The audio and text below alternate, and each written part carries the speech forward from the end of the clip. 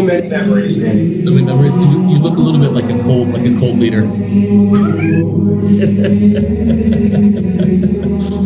That's the nicest thing you've ever said to me. Such a nerd. Hey everyone, welcome to Bottom of the Bottle. My name is Manny Gonzalez. This is the show where we talk about wine, the world of wine. We dive into it 2 bottles at a time. I am the international wine and sake specialist for Horizon Beverage. I'm Adam Cataldo, and I'm here masquerading as someone who knows what he's talking about. There you have it. I do that myself many times. You can ask my family about that. Hey, Adam, last week we were talking about Burgundy. We talked about, the history of the region. We talked about the monks. You talked about the monks traversing, gallivanting, frolicking through the fields and through the slopes of Burgundy. Where should we frolic today? I think we should frolic in one of my favorite places to frolic, which is church. It's frowned upon in that establishment usually, but it's a lovely place to frolic. I mean, that's where I am right now. If you're watching on the video, I'm surrounded by the glory of the church. It's gorgeous. But no, really, the church is directly tied, as we talked last week, to the different wine regions in France, and no more so than in the southern Rhone, around the village of Avignon, in the area of Châteauneuf-du-Pape. So I think we should go to the southern Rhone this week. Awesome. So before we kind of dive too deeply into the history, which I know you will, let's talk a little bit about what we are drinking today. So today I have the Chateau Leneurth. This is the Cassagne, which is a single estate wine from the Côtes-du-Rhône village. What are you drinking today, Adam? I have the André Brunel Châteauneuf-du-Pape because last week you got to drink the good stuff and I'm jealous. So that's fair. I up my game. Okay. So you mentioned the history lesson. I think we need to have one. I don't know if you or the 7 people listening are prepared for it, but I'm about to geek out if that's okay. I'm sure there's a couple dorky people that are willing to listen to you. And when in doubt, my mom will listen. With a fedora. How can you not listen to someone with a fedora? Right? I mean, it brings a level of je ne sais quoi to my presentation. Never had me do that again. My French is terrible. Okay. So last week we talked about how the church and the monarchy of France were kind of fighting all the time. And this is true. The papacy was fighting with all the monarchs of Europe throughout the Middle Ages. And we also talked about how the history of wine really much mimics the history of France. And it's really evident in Châteauneuf. So we're going to start in the late 13th century when Philip the Fourth becomes king of France.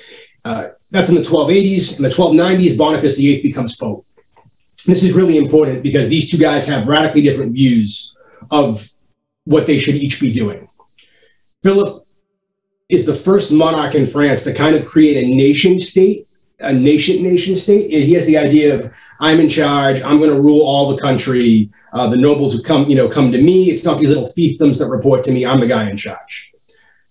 He also believes the Pope should be helping him exert his influence because the Pope's God's mouthpiece on earth, but Philip's king because God wants him to be king. So they should be working in tandem to enhance Philip's, authority throughout France. Total side note, Philip is known for being extremely gorgeous.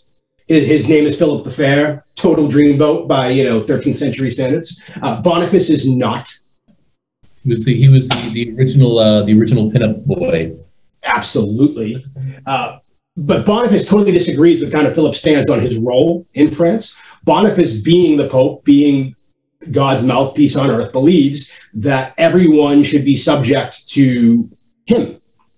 The monarchs kind of not rule at his behest, but if he can boss the monarchs around. Philip disagrees with this.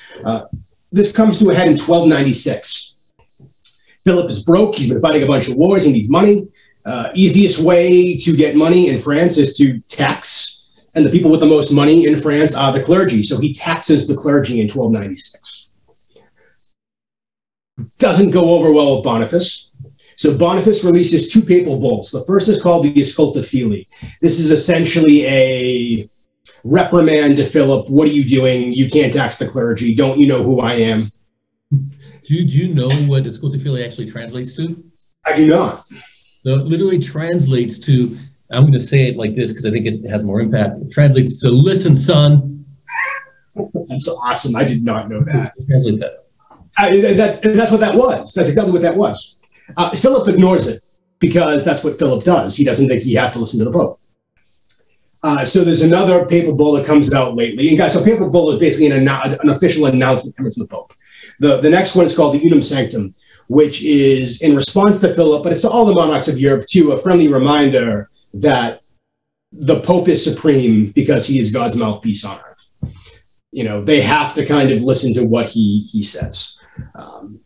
Philip didn't take the first one well, so he's not going to take this one well either, obviously. And he calls a meeting in the middle of Paris and decides to burn the papal bulls for the entire world to see as a I don't have to listen to you moment. Boniface, being Pope, does not take kindly to this and excommunicates Philip. So Philip, this isn't... Excommunication is tricky. We think of it as this awful thing, and it is in many ways. It's not good for Philip because the people of France are still Catholic. The Reformation is not going on yet. There's still one church. So if the regular people of France do not believe that Philip has the grace of God on his side, they might start listening to the clergy instead of him. It's very important to have the people listen. The direct interaction between the king and the peasants doesn't happen, but you don't want them to get ideas of rebellion. So excommunication is bad. So Philip responds in a very Philip fashion. He hires a small army and sends them to Italy to basically kidnap the Pope, which they do. They attack him in his home, hold him for 3 days. They beat him. They torture him. He's not a young man. He's in his 70s. They really just do some damage to Boniface and his home. So I heard one story about that, that there's a term called I think it's the Gauntlet of Anagni, which I think was the town that Boniface was from, that they basically hit him in the face with a steel glove. That's harsh. Yeah, 100%. Look, Philip is not happy with this, right? But yeah, that's where he was attacked. So 100%, that's exactly where that term comes from, is the attacking of Boniface. Historically, we cannot say that Philip had Boniface killed, but Boniface never really recovers, and a month later, on October 11th of 1303, Boniface dies of a high fever. So, again, he was old, he was beaten for 3 days. There's a correlation there, but history stops at saying Philip's directly responsible. Benedict XI becomes Pope next, pretty much right away. This is interesting because Benedict was with Boniface when Boniface was attacked. Benedict immediately rescinds the excommunication of Philip, but then proceeds to excommunicate the men that were involved in the kidnapping and beating of the Pope, including one of Philip's closest advisors. His last name is Denagare. Just decide, you know what? Yeah, I'm going to let Philip back in, but the rest of you, screw you. 10 months later, a seemingly healthy Benedict just doesn't wake up one morning. So, I don't know. There's theories he was poisoned, but again, there's no evidence one way or the other. He poisoned the Pope? That's a Putin move. Yeah, see, you think that if you go back and you look, popes were getting knocked off all the time. Back then, like it was such a funky. You would think they wouldn't because of their position, but it happened. It was becoming secular. So the Pope, in many ways, was a kingship. and your people are always vying for power and what family wants to be pope and so on. So that this stuff happened. Either way, we have a new pope, Clement V. It takes about a year to elect him, but it's interesting. Clement gets elected while he's in France. So he's not in Italy, he's in France. And Philip is doing all this kind of crazy stuff while Clement's there. So Clement is like, I have to stay in France because Philip is driving me absolutely insane, and I have to make sure this doesn't go off the rails. Of course, it still goes off the rails, even though Clement immediately retracts the Sculpta Filii and the Unum Sanctum, letting Philip do what he wants. And even though at Philip's behest, Clement puts up a tribunal to essentially posthumously try Boniface for heresy, because Philip just can't stop being a jerk. I said he was handsome. I didn't say he was nice. So Philip the Fair wasn't because he was a nice guy then? Exactly. It was his complexion. So on top of all that, Philip's like, I'm still broke. So in 1307, he arrests all the Knights Templar in France, which sounds like, why would you arrest the Knights Templar? Well, the Knights Templar technically are not French citizens. They are citizens of the papacy. So they kind of have this movement to go in and out of all the countries of Europe. And also, at this point, they're bankers to the Pope. The Italian bankers have not become the Pope's bank yet. Everything with the Medicis and so on hasn't happened in for like another 100 years. So if you seize the Templars and all their assets, you're taking a lot of money and a lot of land because they're bankers to the Pope at this point.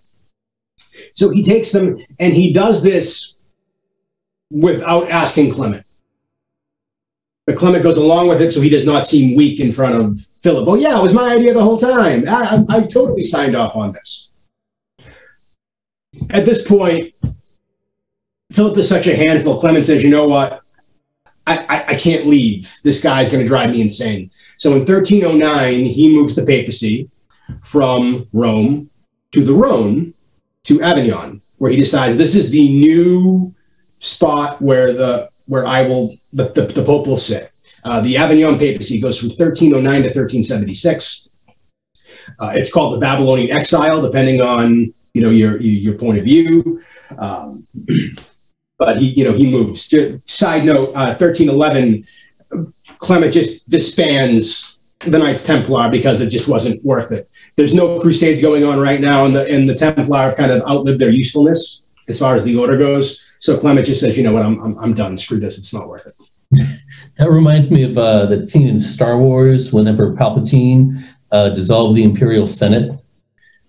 I believe it's the exact inspiration for that scene. I'm pretty sure George Lucas has said that somewhere. Because this was also a long time ago, and some might say in a galaxy, far away. Absolutely. So why this is important, why we go through all this is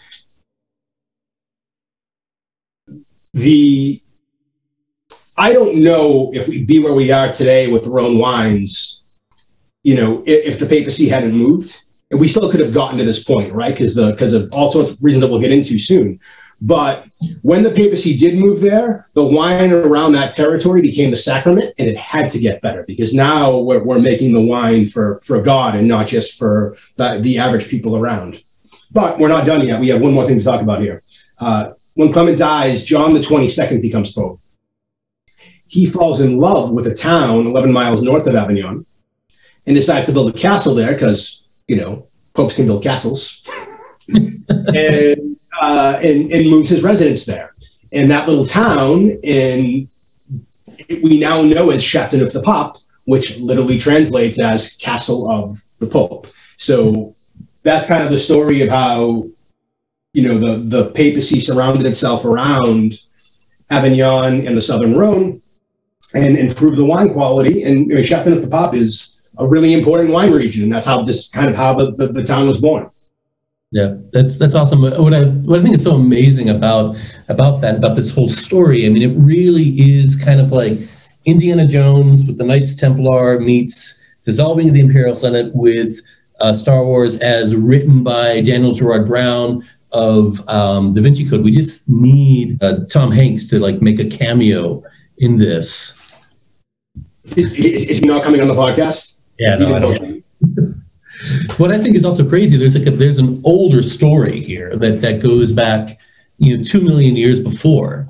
That's basically like the Rhone itself, really created much of the landscape. It created the soils of what we have today. But the Rhone is basically at one point a glacier. So 2 million years ago, it started in Switzerland where Lake Geneva is. It kind of carved out and created Lake Geneva.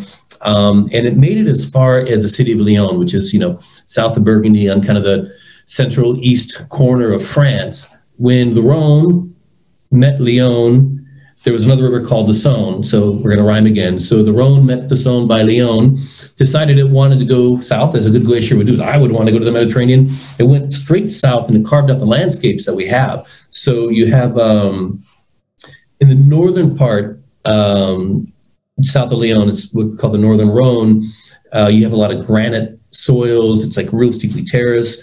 The Romans planted here 2,000 years ago. You go further south to where Châteauneuf-du-Pape is, and it kind of created what's calling it's the Rhone Delta, and kind of eventually goes out towards Marseille. But it created all of this first of all, unique landscape. But the soils here they're kind of ridiculous soils. It's so true. It's so true. It's a mixture of, in many places, because we have this melting glacier, we have some limestone, we have some gravel, we have some sand, we have some clay, but the one kind of unifying thing that we have, they're called galets. That's the fancy French way of saying it. I probably mispronounced it, but you're just all going to have to get over it.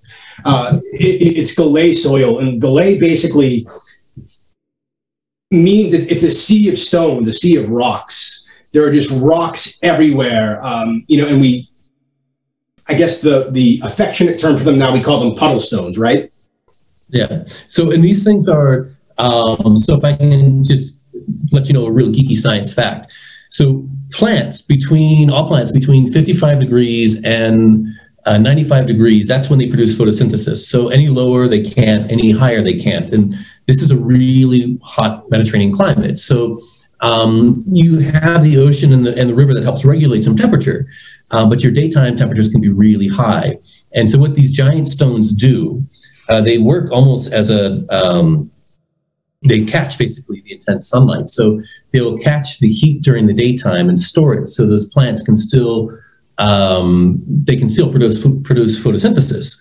And at nighttime, when it gets cool, especially by the harvest, when you get close to frost time, it radiates that heat out, and it basically keeps the vines warmer. So you have this beautiful ripening period, which creates a lot of this intensity of the Rhone itself, and especially of Châteauneuf-du-Pape. So, but there's even, Nerd. I'm sorry, go ahead. You go. Nerd. I know. As we got to keep it even here. There's only a certain amount of nerddom we're allowed, though, so we got to kind of rate it in. But the Romans knew all this. The Romans knew, basically where to plant certain vines with certain grapes in certain areas, and they did this all along the Rhone. So and the cool thing about the Rhone is that it connects all of France. And basically, if you were to go up the Rhone, from there you can get to Provence, and the Romans started settling in Provence and planting in Provence. You go further up, we already established the Rhone meets the Saône by Lyon. Well, the Saône goes up to Burgundy. From there, you get to Champagne. From there, you can get to the Rhine, which takes you to Germany. You can hit some tributaries that take you to the Loire, to the center part of France. There are tributaries called the Tarn, which at some point connects with the Rhone in southern France, and that takes you right up to Bordeaux. So they unified the concept of France, or at least in terms of one group of people settling in the area. But, I think unknowingly, they connected the entire wine world to French wine production and to its wine laws. So absolutely. This is going right back to AOC that we talked about last week. So if you didn't listen last week, shame on you. But I'll repeat it for all of you that are late to the party. AOC translates to Appellation Origine Contrôlée. Again, pardon my French, it's terrible. But basically, the AOC system, I know, and I still can't do it. But the AOC system is basically the regulatory framework of French wine. And, and it does different things in different places. When we were in Burgundy last week, we were predominantly talking about two grapes, Pinot Noir and Chardonnay. Now, there are a couple others that are thrown in there, but for the most part, it's Pinot and Chard. And then I talked about the AOC being a pyramid, and as as we went further up, the place the grapes were coming from got smaller and smaller. But we were always talking about for Reds Pinot and for White Chard. In many ways, Burgundy is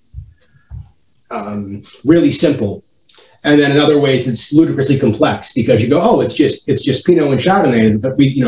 The places get smaller, except that there's tons of different places it can come from and so on. The Rhone's a little different. We're not talking about monovarietal wines. We're almost always talking about blends. And it's not just 2 or 3 grapes. We have lots of grapes that we're talking about when we get into the Rhone. But the same piece holds about the pyramid. The farther up the pyramid you get, the tighter or the smaller the location the grapes come from is the case. So at the bottom, we have Côte du Rhône, which is the smallest, the largest in geography as far as where the grapes can come from, and the loosest kind of rules for making wine. So that brings us to the basic Côte du Rhône, which is what you would read on the label. There are 171 villages in the Côte du Rhône, and if you combine all these villages together with your grapes, you're just going to call it Côte du Rhône. There are 23 grapes you can use. It's well over 50 or 60% production of the entire region, mostly in the area surrounding Châteauneuf-du-Pape, because it's such a warm climate. And typically I find is one of the best value wines that you can get in the region. The next step up from Côte du Rhône is Côte du Rhône Village. So rather than talk about all the spots Manny just mentioned, we have less places the wine can come from, and we have some more restrictions on how the wine is made and what grapes you can use and so on. Exactly. So there are 95 villages. So this would be an example of how you would read on the label if you're watching the video. It says Côte du Rhône Village, kind of at the bottom. There are 95 villages that you kind of put together. You have to be a blend. You have to be at least 50% Grenache as your main varietal. But good producers like Château-Neuf will, so now you can blend these 95 villages, but a good producer and a good grower are going to pay so much attention to that village and produce the best wine they possibly can, because the hope at the end of the day is that village can go up to the next kind of tier in the pyramid, the third tier up. So they call Côte du Rhône named village. And this is where it still says Côte du Rhône, it still says village on it, but you're able to put the name of your village on that label. And it means that you are producing better fruit than all the tiers below you. And so everything is coming from that specific village. So one example would say Côte du Rhône Village Plaine de Dieu, which is the name of a village. Plaine de Dieu translates to God's plan. Once again, tying it down to the papacy. Always. Okay, so just quick recap. Pyramid, Côte du Rhône on the bottom, Côte du Rhône Village, one tier up, Côte du Rhône Village name village, name village, just for consistency, on the third tier. And then we have the cruise of the Rhone coming after that. So we talked about Burgundy last week. We kind of touched on this with Premier Cru and Grand Cru. In Burgundy, these are vineyards when we're talking about crus. There's very specific sites, single vineyards that have shown exceptional quality that get denoted as such. In the Rhone, we're not talking about single vineyards. We're talking about villages when we talk about crus. Gigondas, Vaqueiras, for example. Again, the restrictions are tighter. What you can do, the grapes you can use, the quality goes up, but the rules get more strict. The most famous of these in the Southern Rhone is what I'm drinking, the Chateauneuf du Pape. That's why we kind of gave you that origin story before, because the entire region kind of grew out from around Chateauneuf.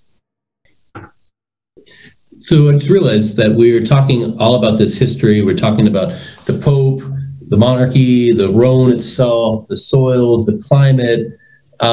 We haven't actually talked about wine yet. That sounds like us. We should probably talk a little bit about wine. So for the most part, our grapes in the Southern Rhone are going to be based, they're predominantly blends. If you see basic Côte Rhone, it can be 100% Syrah, but it's or 100% Grenache, but it's pretty rare.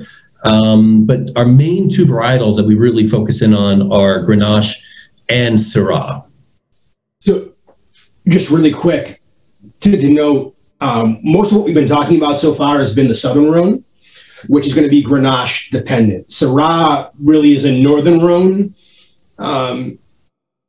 specialty, which deserves its own kind of talk. And we don't want to shortchange the Northern Rhone, but we kind of have. So just like last week, we didn't mention Beaujolais when talking about Burgundy, and we're supposed to be experts. We don't mention it at all. So we don't want to forget the entire Northern Rhone when we do this one. So we know it's there, but we're kind of talking Southern Rhone, just it's a little easier to break them in half. Exactly, yeah. So we'll tap into that. We'll tap into that later. So with my wine, Chateau Leneurth, this is a single estate wine, actually called the Cassagne, and it is our single vineyard wine, but just under this basic Côte Rhone Village designation. So it is coming from one specific place, but they're a super old house. So we're talking about history in the Rhone. They're pretty historic. They date back to 1560. So they're almost 500 years old. Fun side note: they also produced Chateauneuf du Pape that Adam is drinking, or from the same village Adam is drinking.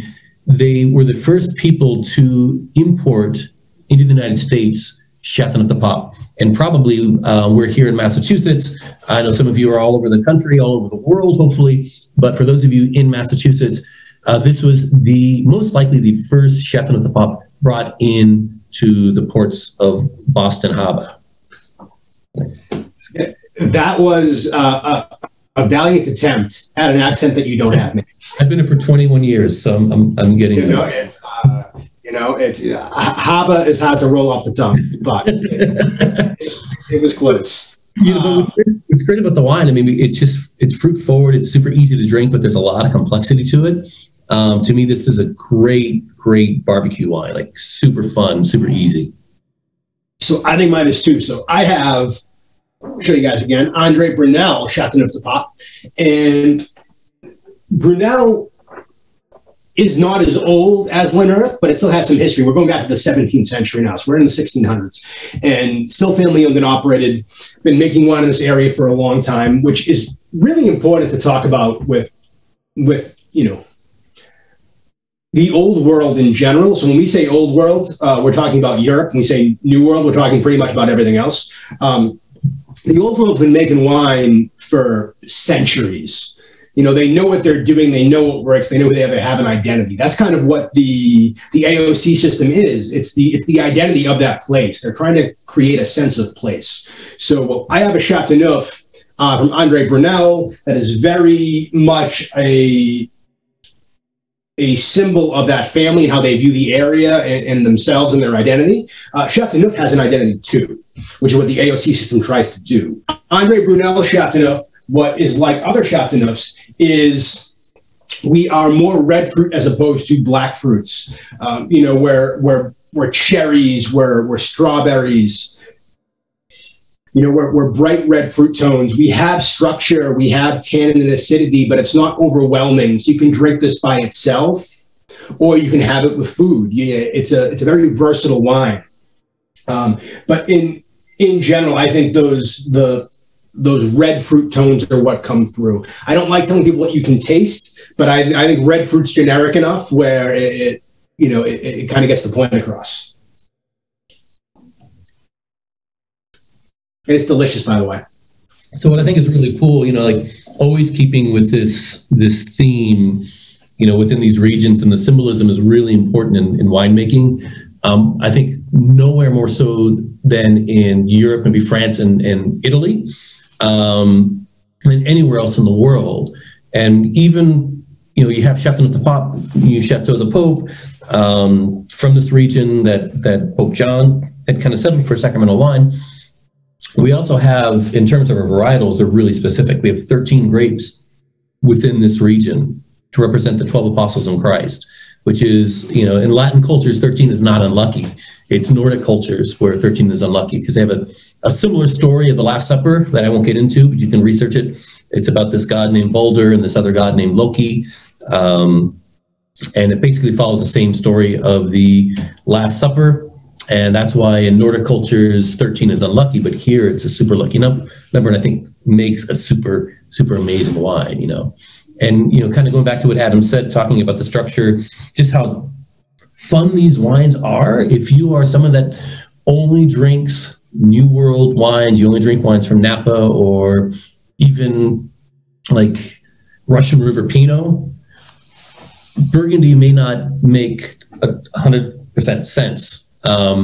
You're dealing with wines that are more fruit forward versus wines that are higher in acid. This is something that a New World wine drinker can easily get behind, and the Old World wine drinker loves. 100%. I want to even go one step further than that. If you're someone who only likes white wine per se, and the white wine that you like is your oaky, buttery California shot, this might be a good transition wine for you. Because the weight is going to be similar.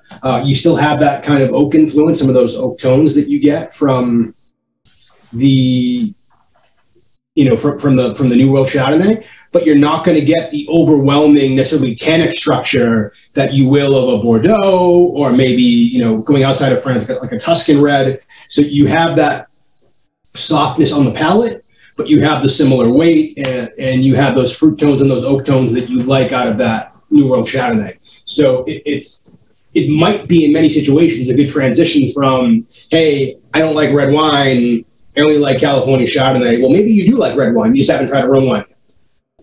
Absolutely. And they also make some stellar rosés from a village not far from Châteauneuf called Tavel. So are you saying we're going to talk rosé? I think we got to talk rosé. I think rosé I love rosé. Rosé is kind of my thing.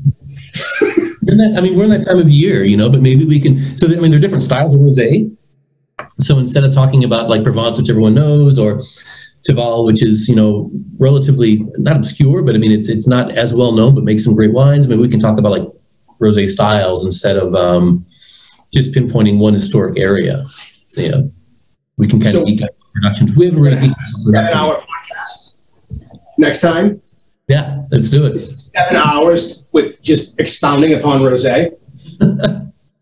And instead of 2 bottles, we're going to do like 13 bottles. And someone's going to different areas, regions. Listen, we can talk Tuscan rosé versus Provence versus Tavel versus Spanish versus California.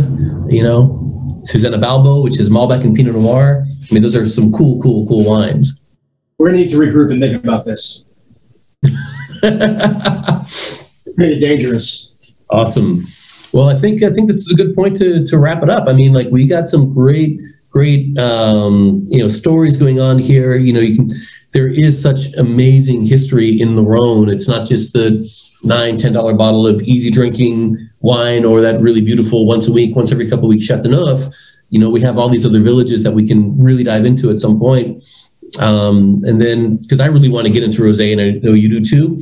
Maybe we can do a couple quick bonus hits on the Châteauneuf du Pape makes a white.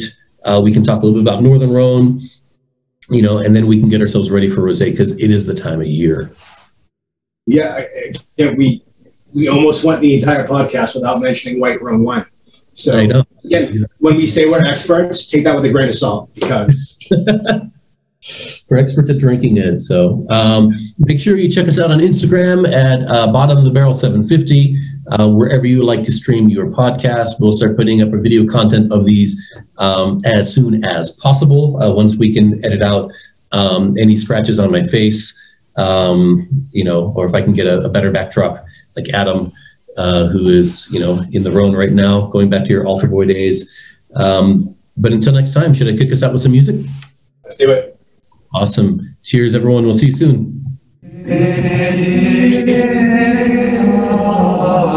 It's a really pretty melody. It is. I just realized the 13 Châteauneuf grapes. Can I name all 13 Châteauneuf grapes? Can you? I mean, I'll spot you for an Syrah Mourvèdre. How's that sound? The three easy All right, ones. so I have 3. So I have 10. All right. Sanso. Let's see. Counois. I'm gonna see if I can go alphabetical order. No, if I'm going alphabetical order, Herbelin, Sanso, Counois, Clairette. Screw alphabetical order. Muscardin, Picpoul, Terrique Noir, Roussan, Vaccares, and come on, I'm missing one. I'm